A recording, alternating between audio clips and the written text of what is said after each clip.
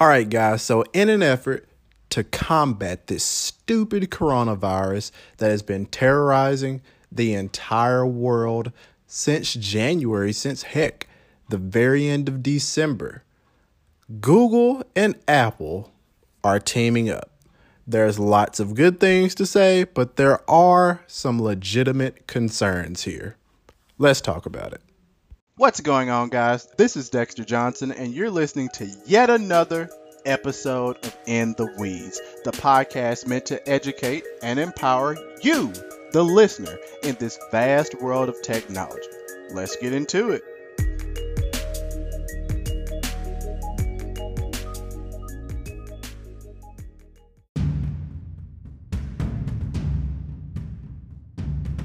So Apple and Google are teaming up, and not for the first time.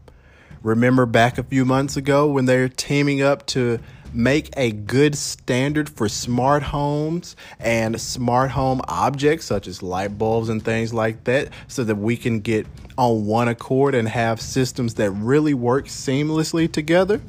They're doing that, and also they're teaming up against this junk that is invading our world. They are developing a cross-platform smartphone platform that is working to try to track the spread of the novel coronavirus. So it's going to use Bluetooth LE or Bluetooth Low Energy transmissions to track the physical contacts of participating, that's a very important word here, participating smartphone users. So if a user later tests positive for COVID-19, he or she can choose to enter the result into a health department approved app, and the app will then contact all other participating phone users who have recently come within 6 feet of this person. So let's break it down. How does this thing work? What's the technological beef behind the steak? All right. Contact tracing, or the practice of figuring out everyone an infected individual has recently been in contact with. So researchers propose that smartphones, because they're nearly ubiquitous, think about it. Anyone who has a phone nowadays, they have a smartphone. It might be a couple of years old, but they have a smartphone. Now, one thing that's important to note is that I have not read any specifications on operating system level, things of that nature. So as we know, iOS devices tend to last a bit longer than Android devices.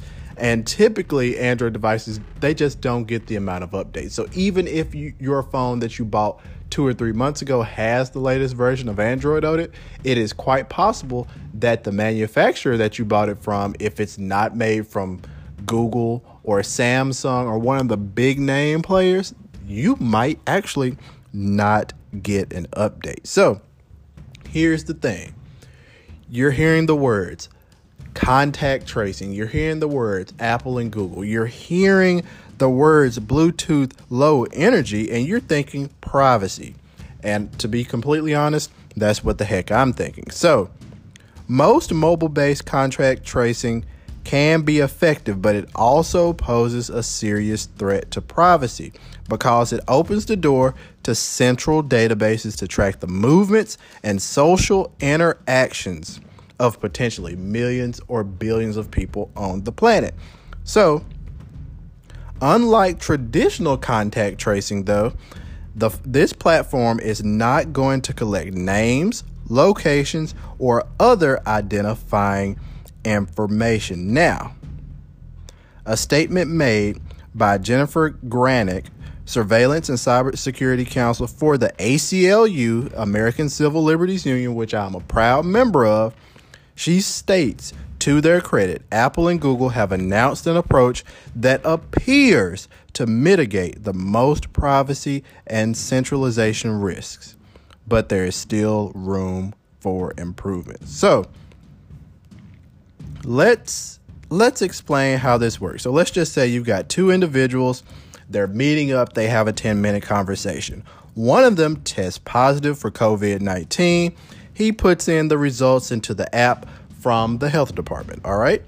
Their phones, meanwhile, while they were having that conversation, their phones exchanged anonymous identifiers. Okay, so therefore, we're basically switching keys. So our phones know, hey, we've been in contact with each other.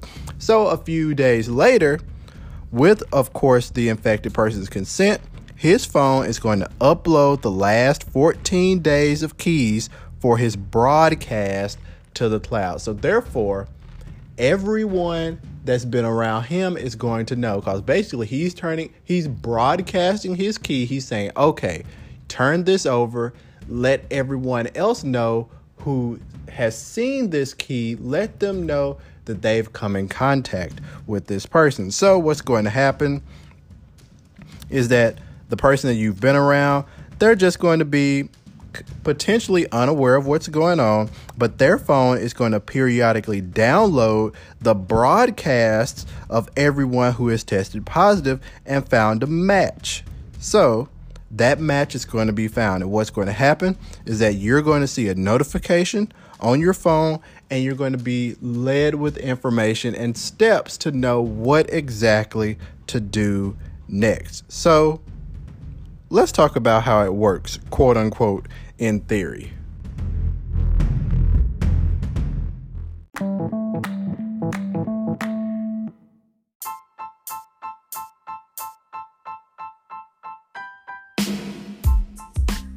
So, of course, when you're dealing with Apple and Google, the two behemoths in the room when it comes to mobile development, they're giving us a few assurances. Number one, explicit user consent is required. So therefore, they're saying that once this protocol is delivered to users, it's not going to be turned on by default. You're going to have to say, hey, guess what, folks? Guess what, phone? I'm turning this thing on. They're also saying that it's not going to collect PII, or personally identifiable information, or location data. Also, the list of people you've been in contact with never leaves your phone. People who test positive are not identified to other users, Google or Apple. It will only be used for contact tracing by public health authorities for COVID-19 pandemic management. And it doesn't matter if you have an Android device or an iPhone. It's going to be completely cross-platform. So, of course, we're having security officials respond. They're giving their takes on it. And here's the thing, guys. And, of course, I'm going to link this article in the show notes from Ars Technica. It's a really fantastic article that's really laid out this thing really clearly and done a fantastic job. But the issue that I see with this is that there are always holes. And I think that it's extremely promising that Apple and Google decided to do this. It's extremely promising. I mean, when you're two of the richest companies on the face of the planet, I feel like, doggone it, you better do something to try to combat this. And I know Apple's stance on privacy. And Google, you have to give these guys credit. They have gotten a lot better. Once again, I always say, to the uninformed, Google does not sell your data. It would be completely against their business model. If you want to listen to iMore about all the junk that they spew out here about Google, fine, so be it. But they're going to sell ads, and they're going to make your browsing experience as ad-filled as they can for the betterment of their own platforms. But they're not going to sell your data. But my issue is, what if this falls into the wrong hands? What if? Now, of course, I know you're thinking to yourself, Dexter, it's not going to fall into the wrong hands. But things like this always does. Things always fall into the wrong hands sooner or later. And then what about that outdated Android device? Or what about that iPhone that was released a few years ago and is nearing the end of its support? What about those devices? Are they going to continuously be protected? They're not, but they're still going to be used. If a person's not in a position to buy a new phone, they're not going to buy a new phone. Everyone is not a technologist like me Or heck, maybe you're not a technologist. Maybe you listen to this podcast just to be informed. And I appreciate you a lot. But here's the thing. Everyone isn't flip-flopping between phones every year or every couple of months. That's just not the reality for most folks. So for me, whenever this thing comes across my eyes and I'm getting prompted to sign up for this, I'm going to say a big heck no. But I certainly appreciate the effort, and I do hope that the data that is collected can do some good. Guys, until next time, I'll holler at you.